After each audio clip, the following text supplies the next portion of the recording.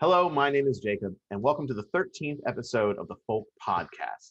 And this week we have no guest. We are just going to have a nice casual conversation about Assassin's Creed Valhalla.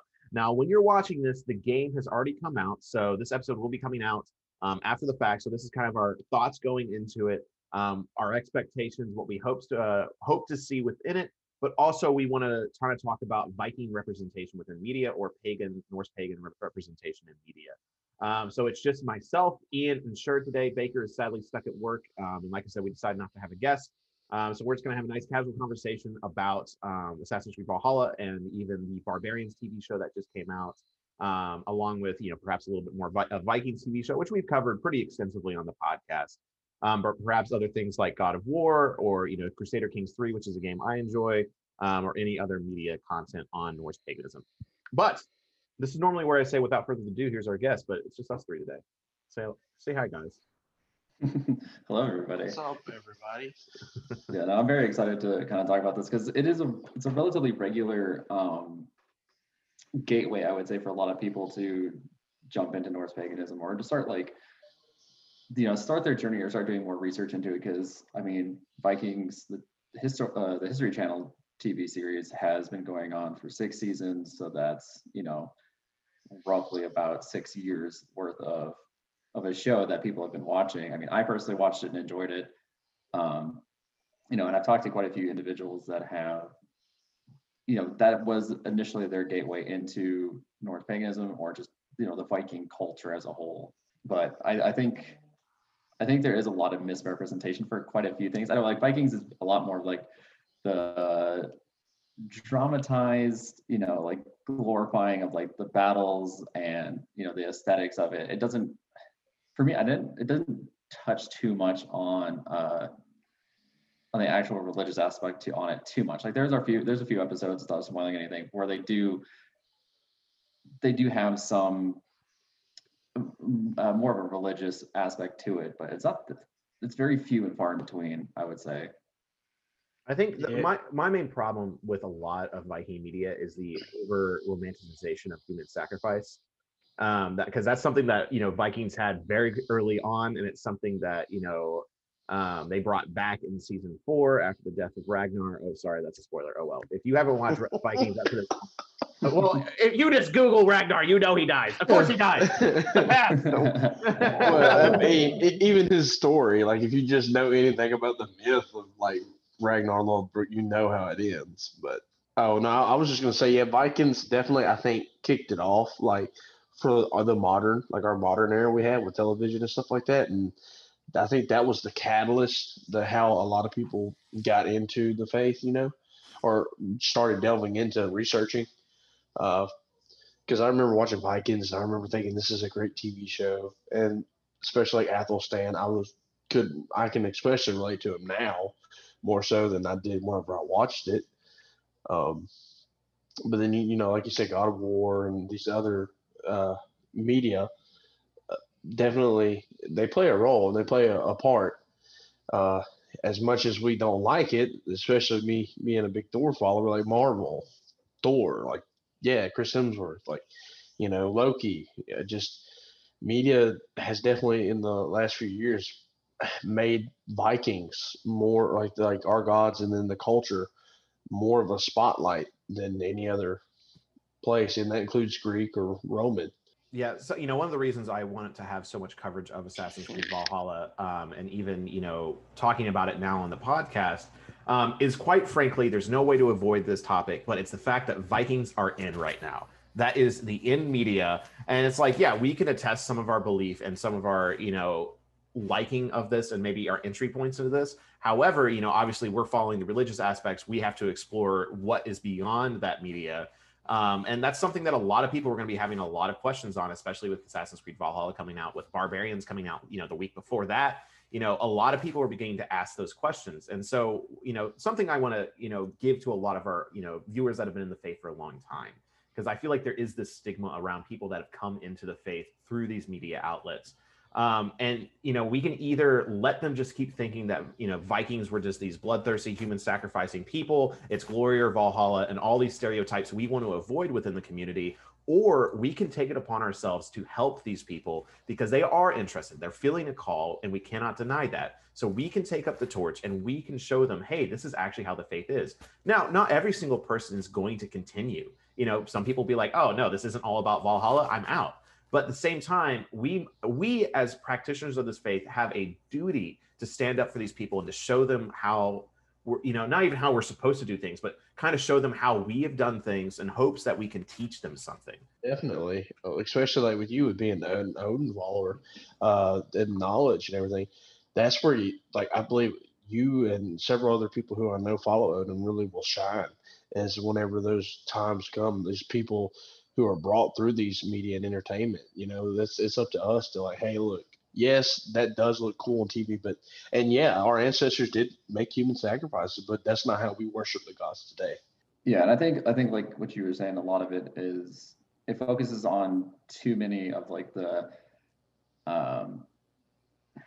what's the word I'm looking for here? Like the Glorification. yeah, there we go. Like the glorification and just the overall like fantasy of, you know, dying in battle and all of that kind of stuff. And it you know, like you said, Jacob, like that's not what this is about, you know, and it's trying to just steer people away from that stigma of that's all this what this is about. And I know kind of diving into what I know about Assassin's Creed Valhalla is that I know that there are going to be certain points before major battles and fight scenes that you actually go to particular points in the game and on the map where you make an offering to the gods, whether it's a specific god or not. I'm not 100% sure. It was just something that I happened to see in a gameplay trailer, but I know that there is going to be some sort of you know, brief little touch on the gods themselves. You know, I'm not whether they're going to be, like I said, actual deities that you are making an offering to, or it's just an overall like offering before going into battle. I just know you from what I've seen is you go to particular like waystones, and you know it's like it's just a mechanic that you do ahead of time. But I am curious to see how deep they go into it as far as bringing the gods into the gameplay and everything like that. Besides just, you know, raiding and pillaging and fighting and everything like that, you know, which is what a lot of people think when they think of Vikings or just Norsemen in general. Well, if Odyssey and Origins or anything to go off of, the gods are definitely going to be in there. Maybe even going to one of the 9 realms or multiple 9 realms, because if you played Odyssey, then you know you get to go to Hades and Elysium and Tartarus. So, and you do get to fight some of the gods. I mean, I'm not a big fan of that because, you know, you're supposed to be immortal, but whatever. Yeah, one thing I wanted to kind of bring up in this, and this is why I do love the podcast, is it allows me to get a little bit like whimsical with ideas. You know, YouTube, I have to be very crisp and to the point. Like I don't want to ramble on, but I'm going to ramble on. So one of the things that really hit me yesterday, I was watching Beowulf again for the first time, like the 2007 animated movie. And it got a lot of mixed reviews and it did not do well in the box office, but it was a time before Viking TV show came out. And you can really see the evolution of pagan representation in media because there was very little in Beowulf. You know, even though it took place in 563 AD, you know, Denmark, they mentioned like Odin like 2 or 3 times. They would just passingly say like, "Oh, Odin be praised. Oh, Odin, you know, Odin be with you." And then even halfway through the story, they end up just like silently converting to Christianity. And it's like, oh, wait, that doesn't make sense. Like that wasn't really happening in Denmark in 560 AD anyways. Like, wait, what's going on? So it's like, you can tell that the media was still like being very watered down about paganism. And then even past that, like you look into the past, like you can't really find any other content where, you know, the gods were taken seriously in any way. I remember I forget what year it was made, but there was a Viking show made back in like the 60s or 70s. Maybe it was the 80s. I can't remember the name, but it was like the guys were all wearing like, you know, short shorts and, you know, the like main character like lost his eye. I think his name was Sigurd. And even then, like the most you got was someone comically saying like, "Hail Odin," and then like that was it. Like that's all the representation of the gods you got. Did they have horn helmets too, Jacob? I don't actually think they had horned helmets, but their costumes were absolutely ridiculous. It was just it was ludicrous. So, you know, looking at the Vikings TV show, like, yes, they get some things wrong, but if you look at like the progression of pagan representation in media, it was a huge step. And it really paved the ways for things like The Last Kingdom. It paved the way for, barbarians just coming out. And here we are with Assassin's Creed Valhalla, where you are physically playing a game where you are going to be giving an offering to the gods in a virtual world. That's insane. How far things have come since 13 years ago, 2007 Beowulf. Like, that's a lot of progress in a really short amount of time. So I am very excited for Valhalla to come out. I'm very excited for the representation that is going to be within it, because it is a huge step in pagan representation in the modern world. One thing that like I've found it was kind of funny and also interesting at the same time, and I know quite a few people who have given this TV show a try, and didn't like it, would be Norsemen. Yeah. So as much of a goofy satire show as it is, surprisingly, I was impressed with how thorough they were. Yeah, the historical accuracy to a certain degree that there was. And when you do a little bit more research into the cast and the directors, they are all of like Scandinavian descent, whether it's from, Norway, Sweden, Finland, Iceland, Denmark. Like they all have that general, ancestry. So they took certain aspects of it,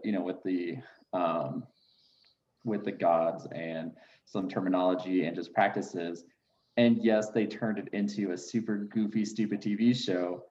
But at the same time, like if you really pay attention to it and look past some of the, the silliness and the comedy of it, it kind of makes you think like, oh, like they took this relatively serious, or they knew what they were doing. Either they did the research, or they, whether they actively practiced Norse paganism or not, their attention to detail was pretty on point for quite a few things. But I was pleasantly surprised, as well as I found it pretty hilarious. I like dry humor like that. So you actually are the reason why I watched that show. You're welcome. I just wish a fan of dry humor myself. Yeah, I just wish you would have told me to start with season 3 instead of season 1. Then like I'd been golden with it, but no, he didn't. Yeah. To me, it is interesting to see like the progression, like you were saying, Jacob, because Vikings definitely paved the way. And then, like you said, you start getting TV shows like The Last Kingdom, that start hitting the historical accuracy a bit more. But that's, it's not so much focused on the actual worshiping of the gods so much as it is the historical battles and individuals that were involved. And then I was their really lifestyle impressed. too. Yeah, the lifestyle, exactly. I was extremely impressed and with how the Barbarians Netflix series turned out to be, because that focuses on old Germanic paganism, and the attention to detail with that I was impressed. I was very, very impressed. Like there was very few things that I noticed as far as the paganism part of it that I questioned a little bit, but like I was just impressed with that show. I binge watched the entire 6 episodes. They're all an hour long in one sitting. Like I couldn't stop watching it once I started. You're welcome. Like as soon as I watched the show, I was like, all right, I gotta let the community know, like watch it. Like that's what first thing I did, I think, was text Ian, like, have you watched Barbarians yet? He's like, no. I was like, watch it now. Because I know we focus more on the North side, but like for those who are like fans of Roman history, the Latin is pretty much on par with the Latin in the period they spoke. You have the mismatched armor from the Roman soldiers. They're not all copy and pasted looking the same from the different eras and stuff that the Roman soldiers would have inherited or bought from their families and with their pay. The centurion armor was great. The robes, like I just the little details that they had in there, I really liked. The one flaw with the details is the stirrups on the horses. Rome did kind of have like stirrups for saddles and stuff like that, but not the design that they were using. Well, if that's the only flaw you have, that's pretty darn good. Well, I mean, it's something that a lot of people don't know, but like the stirrup design they were using was more of a Mongol type thing whenever they invaded Rome. So it was much later than whenever that time period. But and then if you look at the Germanic aspect of it, Yeah, we could say, well, we don't know if they wore the black paint or the bones and stuff like that in the armor, but the language, the Germanic language they use is perfect. The their clothing, their average clothing, tools, villages, is dang near perfect. You know, the meat drinking, the feet, the little halls and all that, like their diet, the thing, the all thing like we have and stuff like that in the Discord, the thing that was perfect and on point. Uh, just they really took their time and like looked in the details in the history books from what Grammaticus, I think you said his name was in that book you referenced. Tacitus. Tacitus, yeah. What he wrote about them is pretty spot on. Like Ian said, they did use the Germanic name gods the entire time. So you have Woden, Dolnar, you know, and those gods. It's they paid really good detail, and then the storytelling took a hit. But I mean, you got to tell a good, entertaining story to keep people engaged. So one thing I was going to bring up, since we're on the Germanic side of things, a shout out to someone on YouTube, because they are doing an amazing thing, which only a few people have done. I forget what video they watched first, but they enjoyed the content so much they were like, I'm going to start watching you from episode 1 all the way up to where you are now. So I've just been, and they've been commenting on every video they go through, so it's been kind of fun to watch. But they made a comment, and they just got to Germania today, actually. So I want to read their comment. Their name is Uncharted Atlas on YouTube. So thank you so much for doing all that. But their comment was, I love that you recommended this book with Germania. A couple of fun facts from an ancient history student. Scholars have argued that Germania was written by Tacitus as a critique of the Roman Empire, which I also agree with, but disguised as a history of the Germanic people. It's also really cool to think about the historical perspective, the fact that Tacitus was also a pagan out of a Roman Greek kind. So we actually have a source that doesn't specifically come from Christian hands.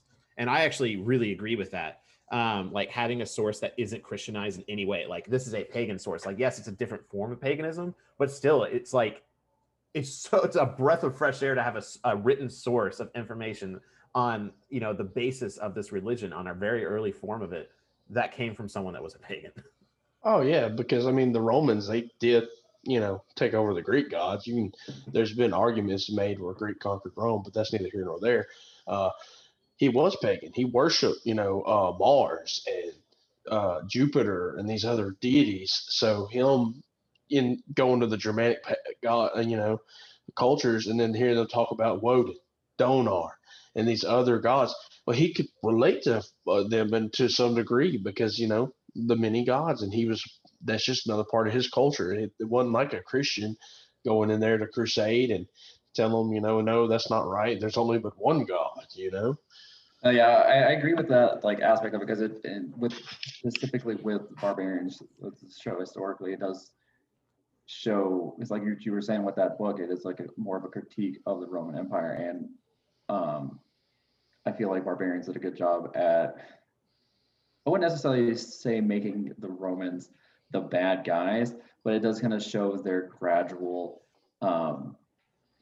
abuse of Germanic tribes, and essentially just the overtaxation and just like the gradual just the way that the Roman Empire worked in that time frame, without, like I said, making them necessarily the bad guys, but just kind of showing the day-to-day things that the Roman Empire did to more of the Germanic tribes and the other pagan tribes that were in that area that they were conquering at the time, where it was just like the level of oppression that they were putting on these people to obviously cause them to start revolting and everything like that and fighting back.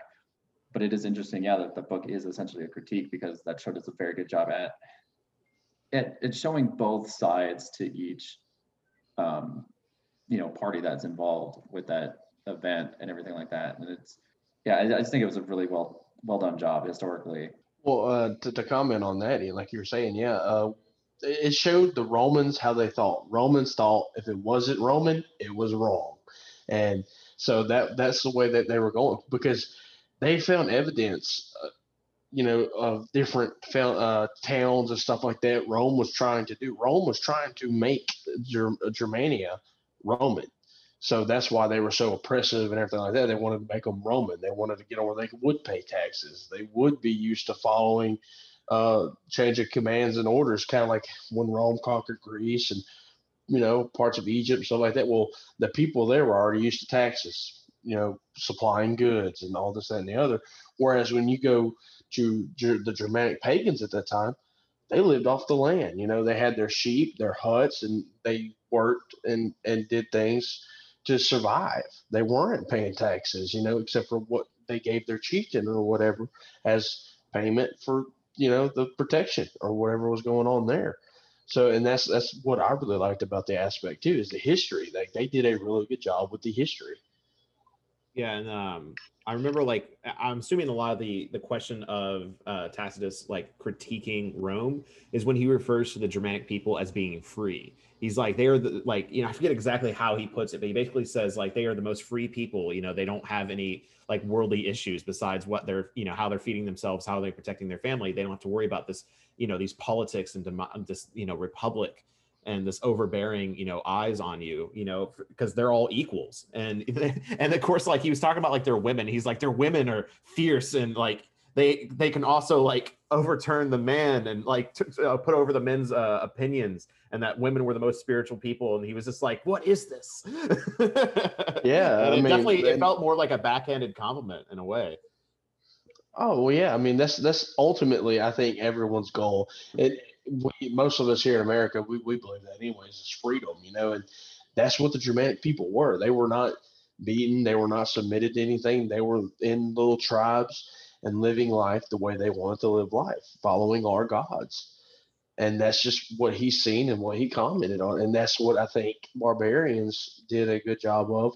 And I hope Assassin's Creed Valhalla does. I mean, I've seen the trailer where, you know, it shows them running into like ransack the city or whatever, but then it turns around and it shows them with their children. And that's what, you know, that's how it was. They would go obtain wealth to sell to provide for their family, and they would be family people, you know.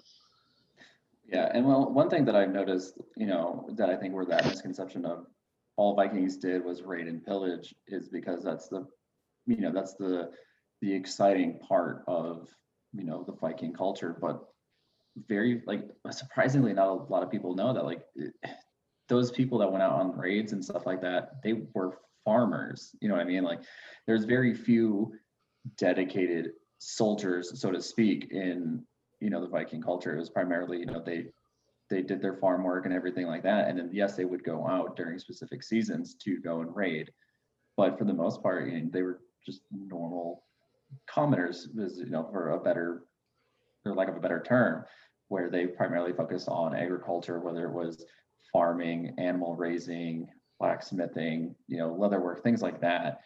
And if I feel like um, Vikings, the TV show Vikings did actually a really good job because it kind of shows, you know, at the beginning of you know season one, it's Ragnar is just nothing but a simple, humble farmer with ambition. You know what I mean? And that was a very common thing for most of the people in that time period. Was they primarily focused on agriculture and farming, and then yes, they did go on raids and things like that, but it wasn't all the time. It wasn't their primary focus in life. You know, they didn't necessarily spend their entire life dedicated to doing that, which is, I think, where a lot of people get that over, you know, that over glorified fantasy of oh, Vikings did nothing but battle and fight and drink and pillage and raid and all that kind of stuff. You know, I I, I think a lot of people either fail to understand like this is what they did for the most part, or they just completely ignore it and don't believe that that was a thing. You know. And well, and not to mention just the Viking Age was such a small part of you know Scandinavian and you know the space history. I mean, it was yes a 300-year period, which is great. You know, it's like wow, the United States hasn't been around 300 years, so the Viking Age lasted longer than the United States has been around, which is a really crazy thought to have. So it was a huge chunk of time, but I mean, we have records going all the way back to like 8,000 BC of like these ancient gods in Germany, all the way up to like I think one of the earliest records. I could be wrong on this, but I remember in like Neil Oliver's book talking about Sweden like you know there was people in Sweden you know in about 1,000 you know BC you know still doing things there. And another part of that which is really interesting is the fact that Sweden was always kind of a trade hub. Ever since it would existed, like it had been trading with places like Greece and Egypt because they found evidence of like chariots being depicted on like tombs. Like I think it was in Gotland, there is a tomb that has chariots depicted on it. And so it's like really fascinating that Sweden was this interesting hub of trade. And it's mostly the Norwegians that actually did most of the raiding itself because they didn't have that trade. They didn't have that wealth that Sweden had. And so, and the agriculture is not great in Norway just because of this very short growing season. So they were kind of forced to look into elsewhere. Like, okay, how are we going to become wealthy? You know, we can't be the Swedes. So what do we do? And they started looking west, and that's where they found their wealth. And even then, it's like that took a lot of time to get to that point. You know, what was the rate on Lindisfarne? 763. Yeah, I mean, and I think so. And then like, you know, they just didn't build longships out of nowhere. Like they were just waiting for Rome to fall, and then like, all right, Rome's gone, let's go. You know, but in most of the Viking text we have is written by Christians too. So they're gonna put us in a negative light, or like that culture in a negative light. What is it? Is it the Andals in England that write about the Vikings, or is that the Chronicles? Which one is it? I want to say the Andals, but don't quote me on that. Yeah. But, well, whichever way the English recorded the Viking raids and things like that, it was only recording when they won.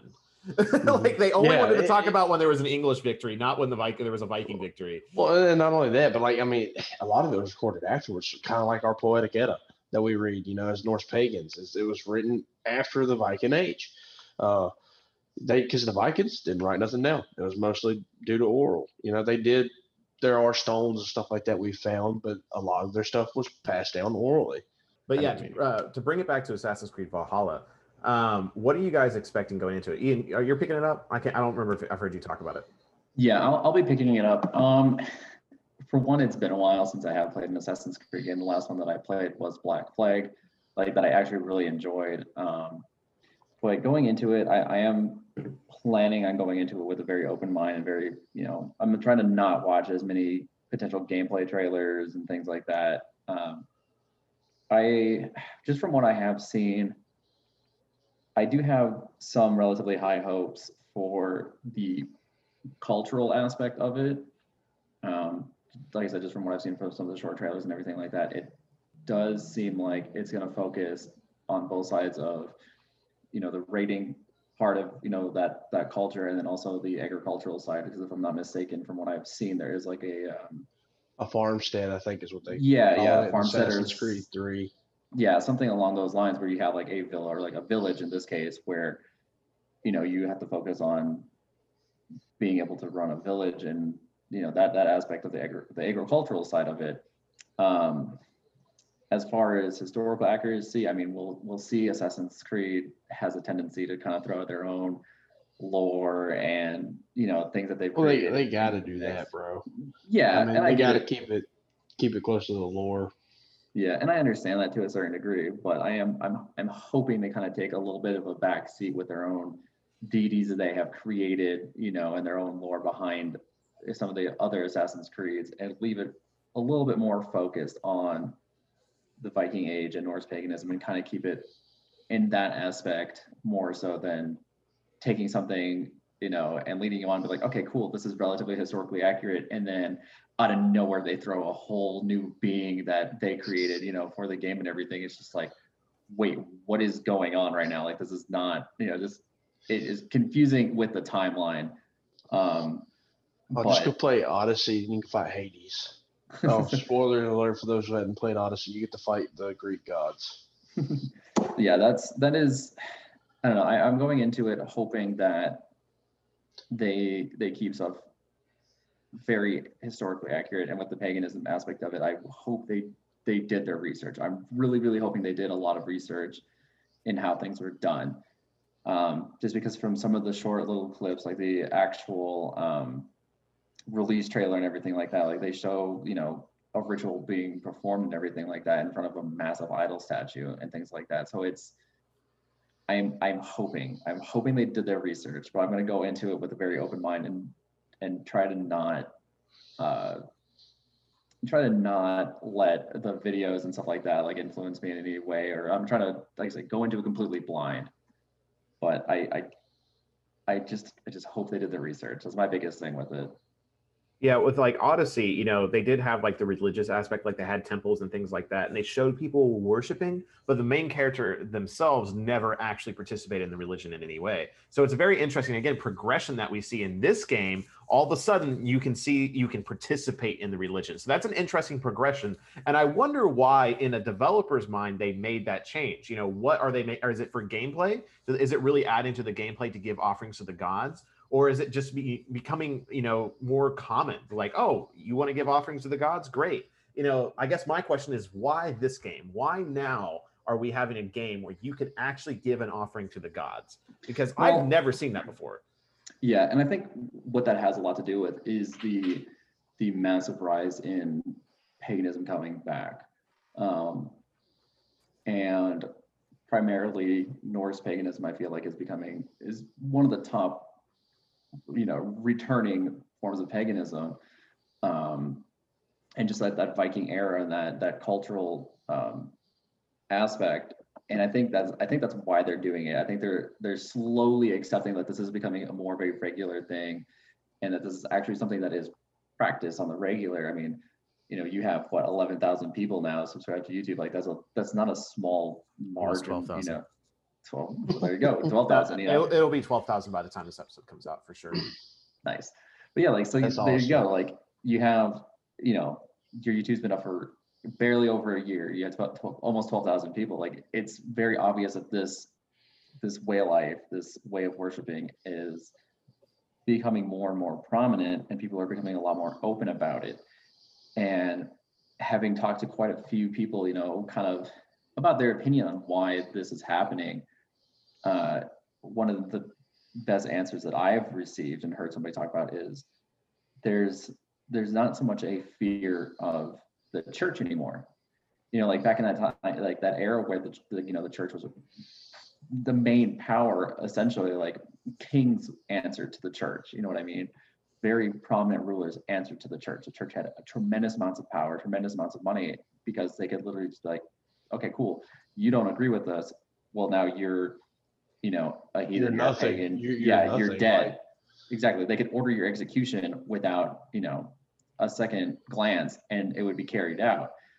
Where obviously now in the modern era, you can't just do that. You know what I mean? So that overall, thousands of years worth of fear of the church has gone away. And I think that's where a lot of people are going back to their original roots of their ancestors, and exploring something that feels more real to them, and is not so forced. You want to hear my theory on it, which is why I think there's offerings in this game? So looking back at Rome, which, the United States is kind of just a blueprint of what is happening in Rome, which, we all know where that's going. Definitely. I would 100% agree with that statement. Yeah. But what brought down the Roman religion was a cult religion, which was Christianity. And now we have this cult religion, which is paganism, coming back to take down the Christian empire, which is the United States. It's just so weird. And I say take down government, not in the way of violence. I'm just saying that we're taking over your world religion. Okay, goodbye. Okay, so... Yeah. So with what Christianity did is, yes, when Christianity first came into Rome, you could be executed for being a Christian. And that was very prominent for a very long time. But what started happening as more people started practicing underground, more people in prominence became Christian. And they slowly started getting higher and higher up in office in secret. And then, yeah, it looks like you want to say stuff. Go for it.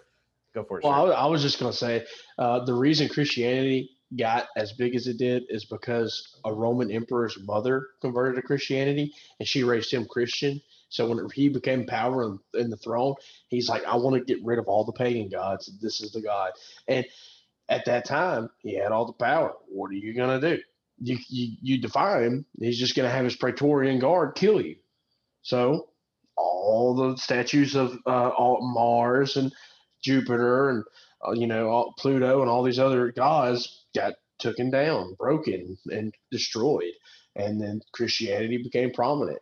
Then he helped establish the churches and everything like that in Rome. And then that's whenever they went on their big crusades to take over. So I guess that brings me to my question is, who in Ubisoft is a Norse pagan? That's my question. Who's like secretly a pagan or openly a pagan? That's just like, hey, by the way, guys, wouldn't it be like really cool if we did offerings in the video game? And everyone's like, why? Or no, they're French. They'd be like, pourquoi?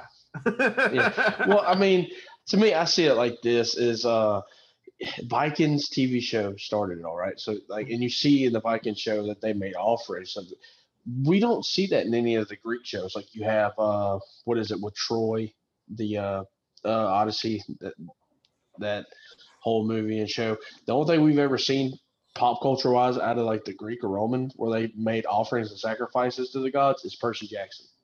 Like that's it. And it was once with the brazier at the food thing.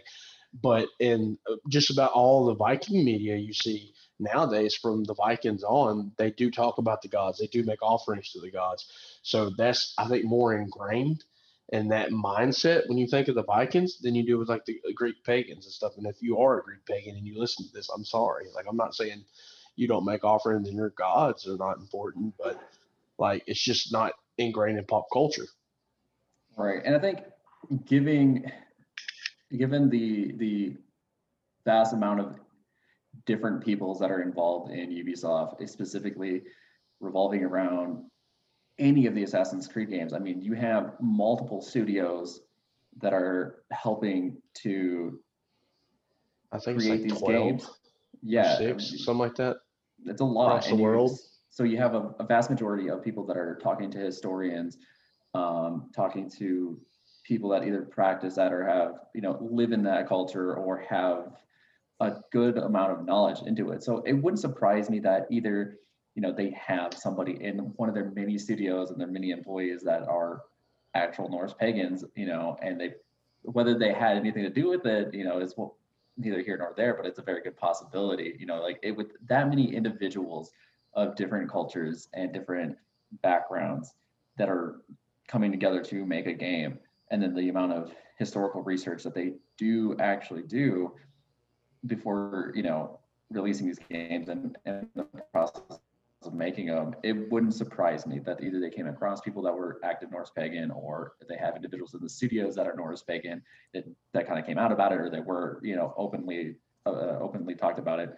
So it really wouldn't surprise me at all. It's such a big studio across the world that it really would not surprise me one bit if they had a developer or a story writer or something like that was Norse pagan, and they're like, I'm gonna sneak this in, or they were very open about it. Dr. Jason Crawford. Yeah. Well, yeah, that was the next point I bring up. It goes without saying that like Crawford's involved in this, but also Andre Selvig, Yeah, big names in our like community and stuff are involved in it, and they probably wink nudge like this is actually how it's just like to some person that they were dealing with, and then they probably brought it up to their boss like, hey, the expert we hired, dude, this is what he said. You want me to put that in the game? I mean, the wink nudge, just saying, Well, it's like Einar Selvik has never come out and said like, I am a Norse pagan, I am a heathen, I believe in the old gods, but like he does. Like you just know from hearing him talk that he knows. You've seen him sing on top of a burial mound in Sweden or Norway or wherever it was. Like he is obviously into it. So it's like even having his music there is just a little bit more of a sprinkle of realness into the faith. Oh yeah, definitely, and that's one thing I think is though, like Ian said, was the historians and the experts, and like I said, Vikings and all these other new Viking media we see, you do see them make offers to the gods. You do see them toast to the gods and talk about the gods, like in Barbarians, and that's ingrained in the pop culture. Whereas like with the Greeks, you just know Achilles, Hercules, like the gods pop up and they talk with them and then they leave. One interesting thought, kind of what you brought up, Ian, is how people aren't scared of the church as much anymore. That's something that's interesting about the media representation of pagan stuff. Because before it was always like, here's some pagan stuff, but by the way, that doesn't really work. Like it would show it not working or it would show it failing. But now we're starting to see in media where they do pagan stuff and it works. Mm-hmm. And I think that's been a big switch. Yeah, exactly. And I've noticed that as well with like what you were saying, like you look at some older media back, say like in the early 90s or something like that. Like actually one that kind of popped into my head when you were talking about the show that you were trying to remember that was back in like the 70s, 80s was the movie with Antonio Banderas, The 13th Soldier. Like that movie primarily focused on, Norse Vikings, that time frame, but like all it did was fantasize and glorify the dying in battle and the actual fighting aspect of it. And it's been a while since I have watched that movie, and so I don't really remember if there was too much talk about the gods in it, but I want to say that there was, but like you said, like nothing really came out of it. You know what I mean? Like there wasn't anything like that showed that it worked. And then you go into, say, like The Last Kingdom, where you have characters like Story, who is clearly like a seer. He dabbles with, the runes and things like that. And there's certain things, that he does that have an impact, seasons later, So it's like, it shows like the magic of paganism and everything like that working, like you were saying, essentially. And then going into barbarians, some of the like the offerings and things that they made in that throughout that show, like it gave me chills because of how much they put into making it feel as real as possible and showing, the results of what they ended up doing, either working or having some sort of effect later on. And yeah, I 100% agree. I think it might have something to do with, that lack of fear of criticism from the church. Because I mean, obviously it was, early 90s, early 2000s, like a lot of people were still very much, paganism was a taboo, or was a new, the new age movement kind of thing was going on, and people were like, okay, cool, it's a slightly different phase. A lot of it was Christian influence. Whereas now you're getting more individuals that have been practicing it and, in secret, and finding the, more accurate texts, some more accurate books, writings, practices, and they're coming out a lot more with their own books and their own, things like YouTube channels and podcasts and et cetera, and using the technology that we have today to spread that knowledge without that fear of persecution so much anymore, especially a lot of it being in Europe. A lot of paganism that I remember seeing an article about it a couple of years ago, where Christianity was becoming the lowest and least practiced religion in a lot of European countries, which is insane because you look at some of the massive, beautiful cathedrals and churches that were built, by the church and everything like that have been around for hundreds, if not thousands of years. And now it's, now they are just nothing but landmarks to most people, historical landmarks. I think I remember, was it a video you watched? Because I believe so. I watched a video on that, and they were talking about how like a church got turned into like a skating hall or something like that. Yeah.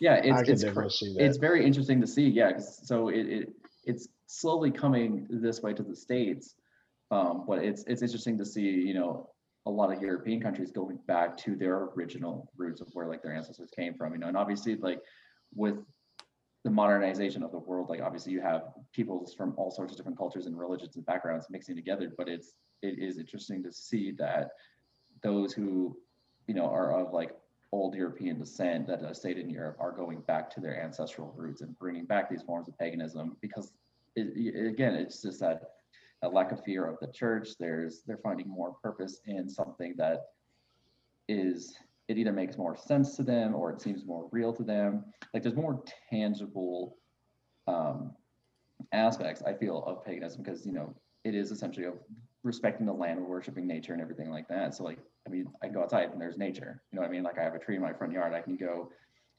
do something with that tree and it'd be there, like it's I think that a little bit more of that physical, real aspect of paganism that is drawing a lot of people to it as well, as compared to you read the Bible, is very structured, and then you essentially you pray to a God that exists, like question mark, you know what I mean? Like again, like yes, the gods for us, I feel like have a little bit more of an impact because they are so nature based, so it's easier to see something and feel something. That makes sense. I couldn't imagine praying / talking to a deity without an offering anymore. To me, that doesn't even make sense. Where it's like last night, I sat down at my altar for like a few minutes, And I felt bad for not having an offering. And it's like, it's weird to not have that communion, that sharing of gifts. And to me, it's like, I feel like you're really missing out on something connecting to the divine if you don't have that offering, that friendship. Exactly. And I like, just from my, my brief experience with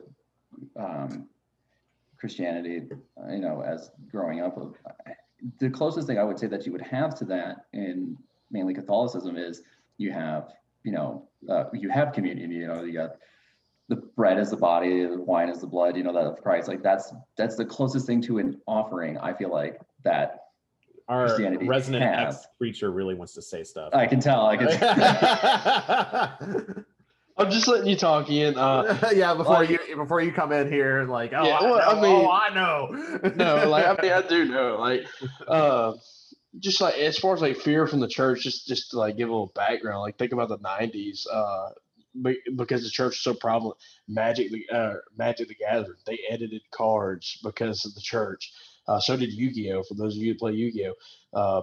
Exodia the Forbidden One, it was changed to a circle in America, but overseas and everywhere else, he was like on a pentagram, So, and then you have D&D, and just like, yeah, you see from the '90s and like late '80s, early '90s, where now it's nobody really cares about offending the Christians anymore, and yeah, I guess it's different as far as worshiping the gods and stuff, because like I was a preacher and stuff. I have connected with the gods, and my past is still chained to that and where I came from. I've talked with a few others in the community about where I'm at right now, and that's why I've took on the name Athelstan from the Vikings TV show, because I can relate to him. Because for everyone's like, why is he so finicky? Why is he like, oh, I love Odin, but I also love Jesus? Like, it's because you're conflicted with your spiritual self, and you're in two places at once, essentially, with your spirituality. And like we can do a whole episode on that,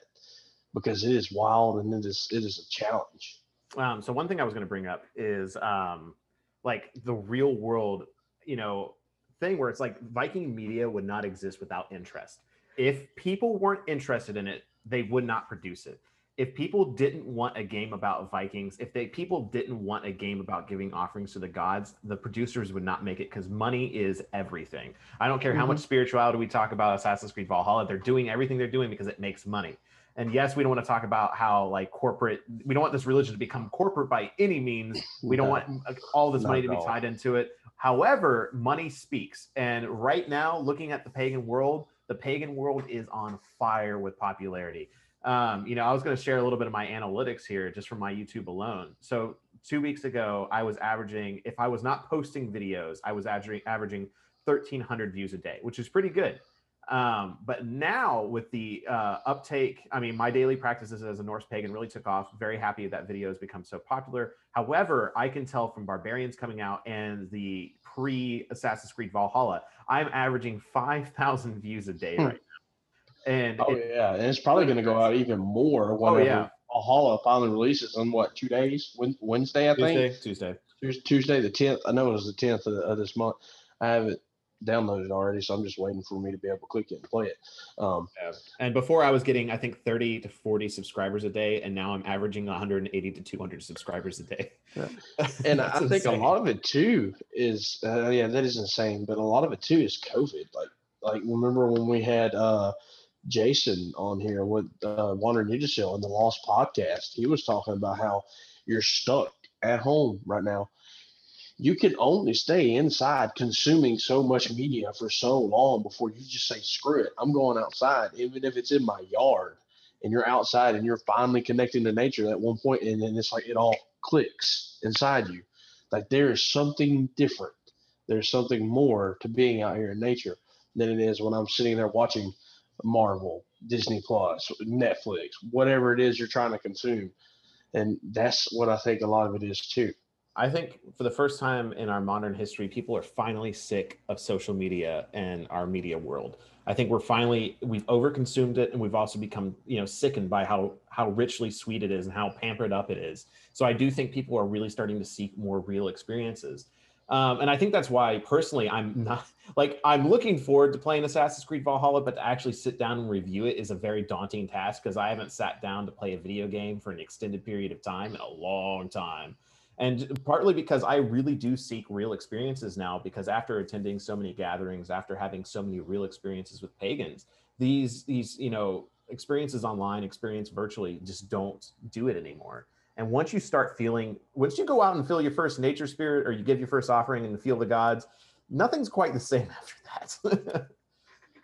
Definitely. Yeah, I agree with you on that, Jacob, because like, especially it was pretty much like shortly after joining the Discord and really Everything talking to other moves so people. quickly.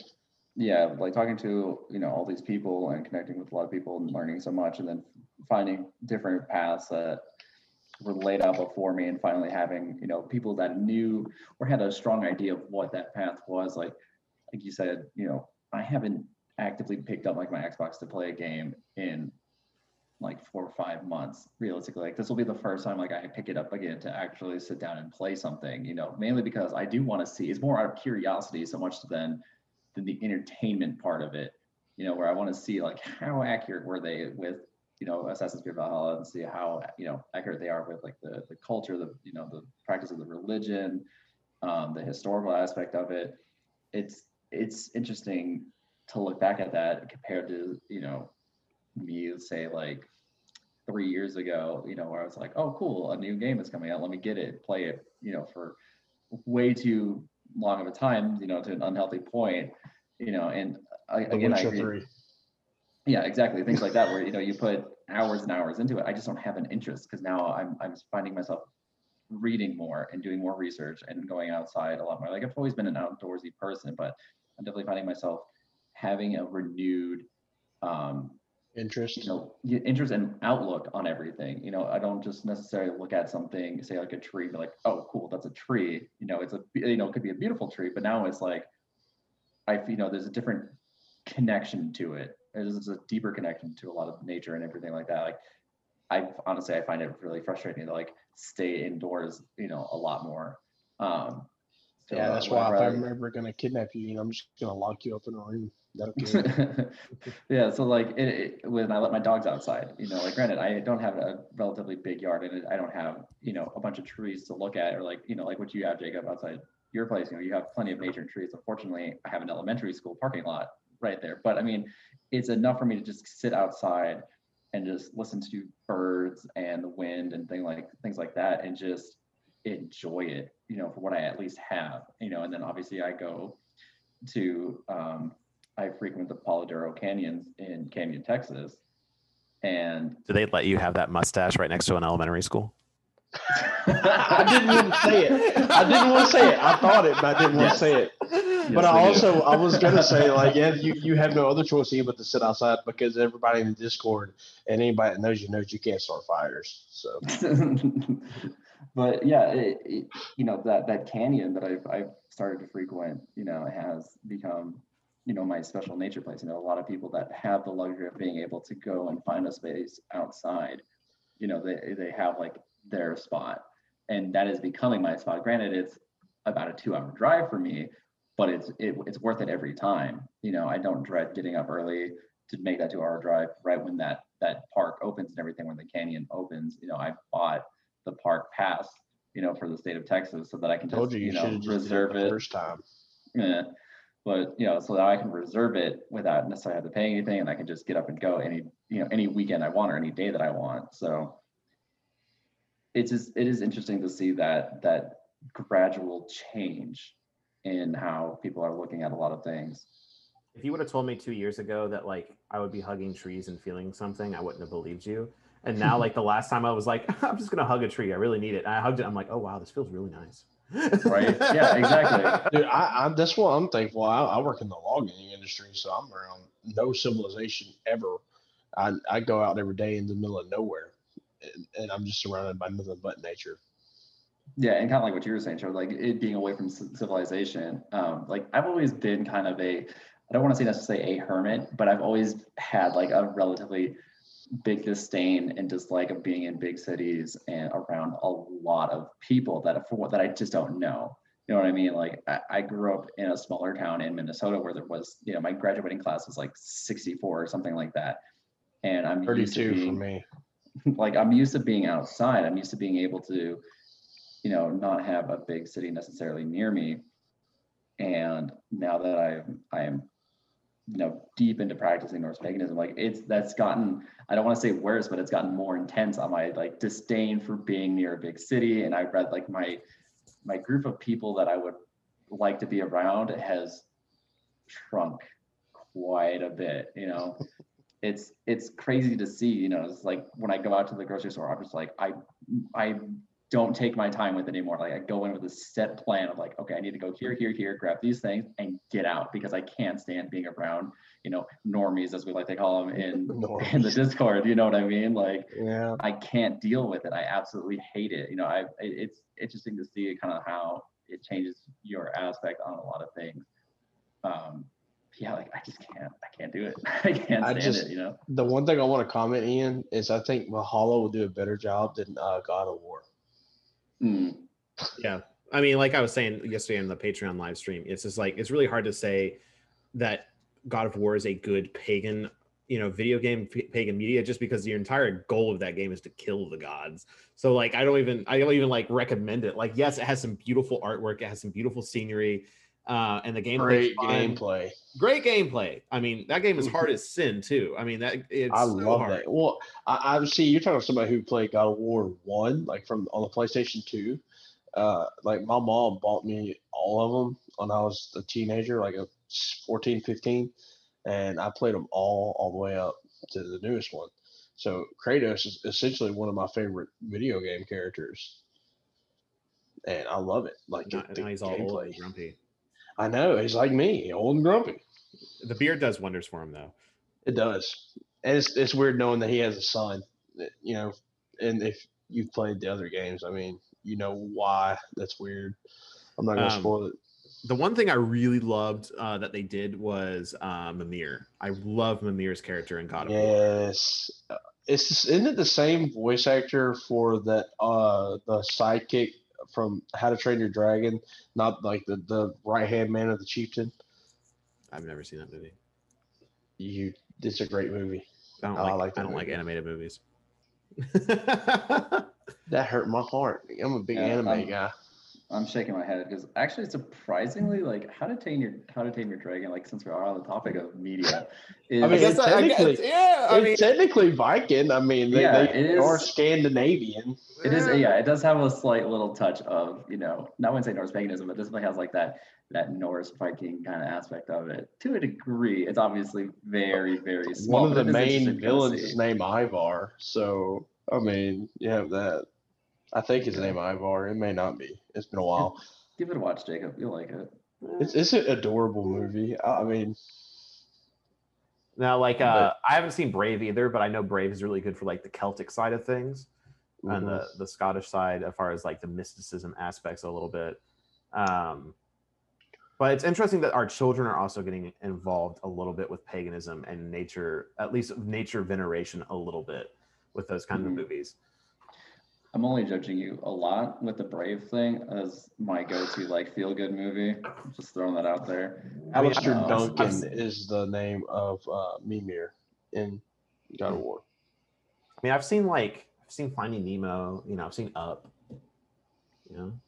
What more do you want than that? I cried during Up. I have feelings. Let's talk about what's the paganism behind Up. Let's talk about that for a second. but everybody does. I mean, Up was a great movie. It is very touching in a lot of spots. But that is a good point though that you brought up, Jacob, about how Up is pagan. No. The statement before. The statement before. Definitely, totally. Yes, 100%. No, the statement before where you were saying how it's interesting to see how, our children are starting to get exposed to essentially like slight forms of paganism. Like you have, like you said, like Brave. It focuses super hard on, like you said, the Celtic Scottish aspect of respecting nature and the kind of the mysticism to what nature can potentially unleash and bring and things like that. Because you have you look at, I would say, a lot of the children's movies, I would say from like the mid 2000s to a little bit, say like the 5 years after that to like early 2010s, like 12, something like that. And a lot of it was just kind of it was just goofy, like it was just to entertain, and that was it. It didn't have any sort of real aspect of kind of opening your mind to looking at things differently. I mean, like it doesn't focus on, opening up to questioning certain things. It was just a movie to entertain you, and that was it, with some cute characters, with some funny moments and funny voices and things like that. Like it was strictly designed to just entertain. Whereas, like you said, like with Brave, it has like that iteration of the magic and wonder that nature can bring, and it has a lot of it has some nuances to Celtic paganism and paganism as a whole. Brave was really good. So here's your fun fact for the day, or your trivia for the day. What other movie was, what other media outlet was Crawford involved in? The one in The Last Kingdom? Nope. I remember him saying it was an animated movie. I don't think it was How to Train Your Dragon. Frozen. Frozen. No. Oh yeah. But no, the other TV show he was on was American Gods season 2. He was the which American Gods is a great source. We didn't even talk about that. We didn't even talk about American Gods. That's one of my favorite books, honestly. Oh, I haven't read the books, but I've watched the TV show, and Mr. Wednesday is by far one of my favorite characters. The actor who plays him does a really good job. Yeah, I have neither read nor watched. The book is far superior to the show. I mean, I don't say. I imagine the book is. I say that coming from a guy that prefers like the Lord of the Rings movies over the books. Like, sorry, not sorry, kind of thing. You just lost several downloads. Okay, right look. Yeah, I know, right? I love the movies because they're a cinematic masterpiece. That's why. Because they are 3 best movies. What's his name? The guy who plays Aragorn. Whenever he breaks his foot when he kicks the helmet and he keeps acting like that was beautifully done. Cinematic masterpieces. Books they're great books, but not like they're not masterpiece books in my opinion because they're very dry. But Lord of the Rings movies. Tolkien's just a really good linguist. The Hobbit is one of my favorite books, and I hated the Hobbit movies, so for obvious reasons.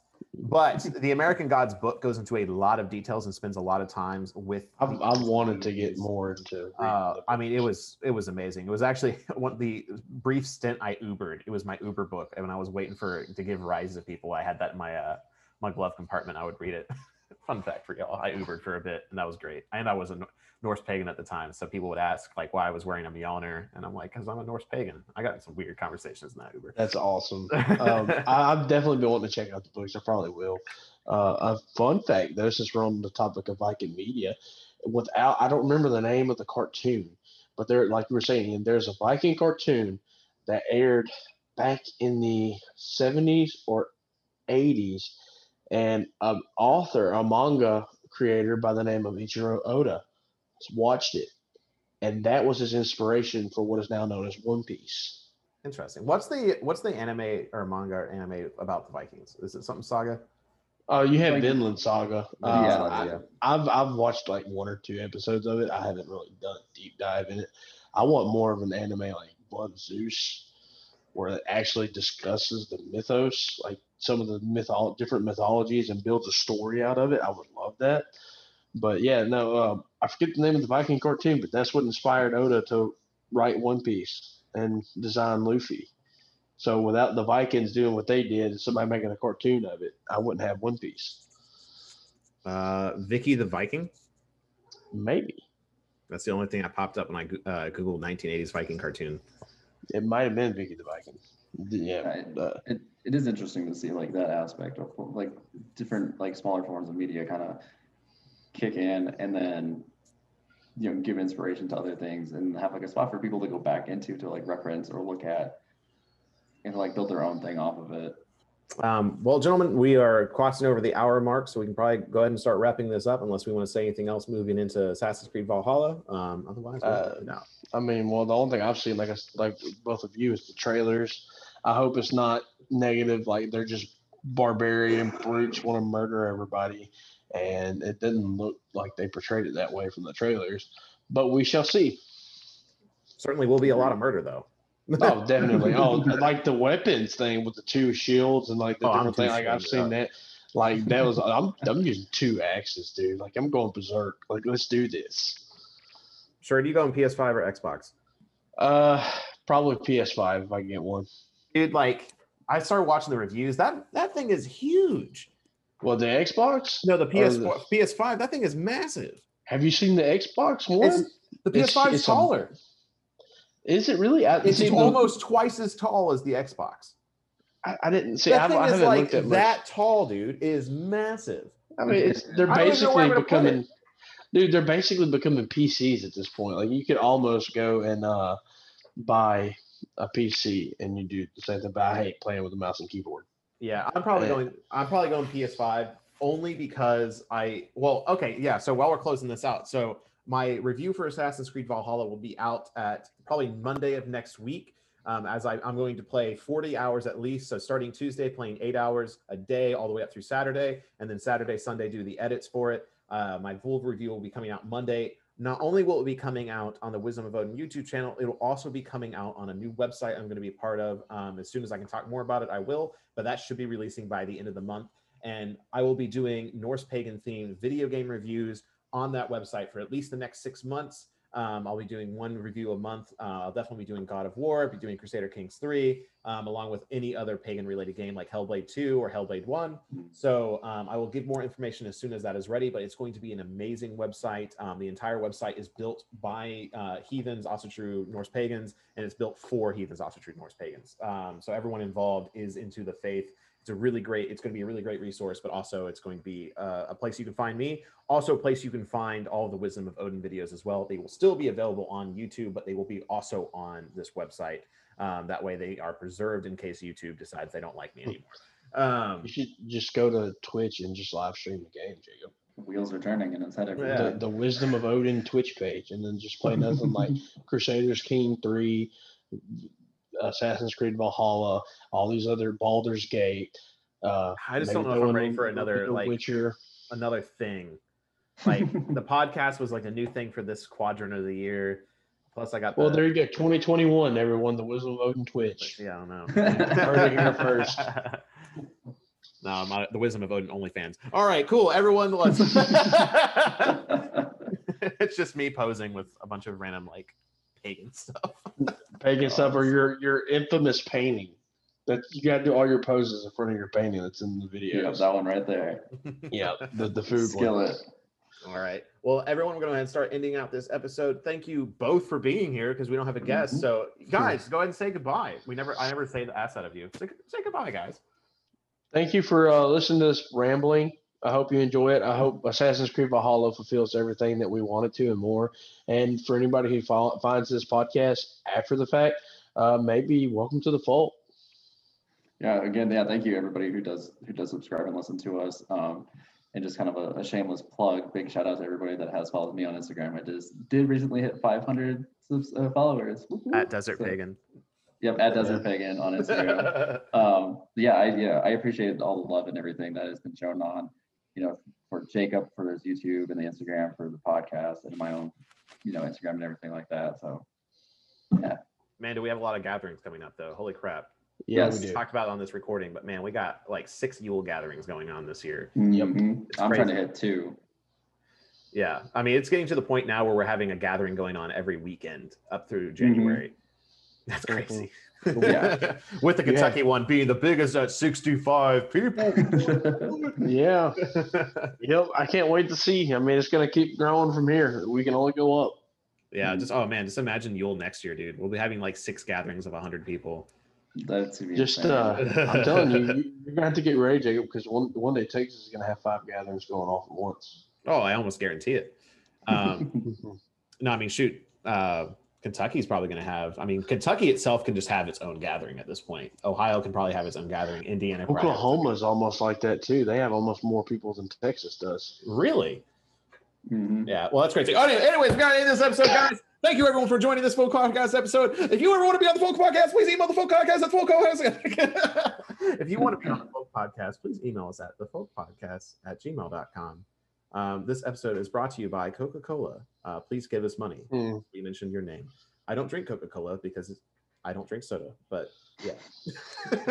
All right. Until the next episode, let's go. Let's go. Late, kid.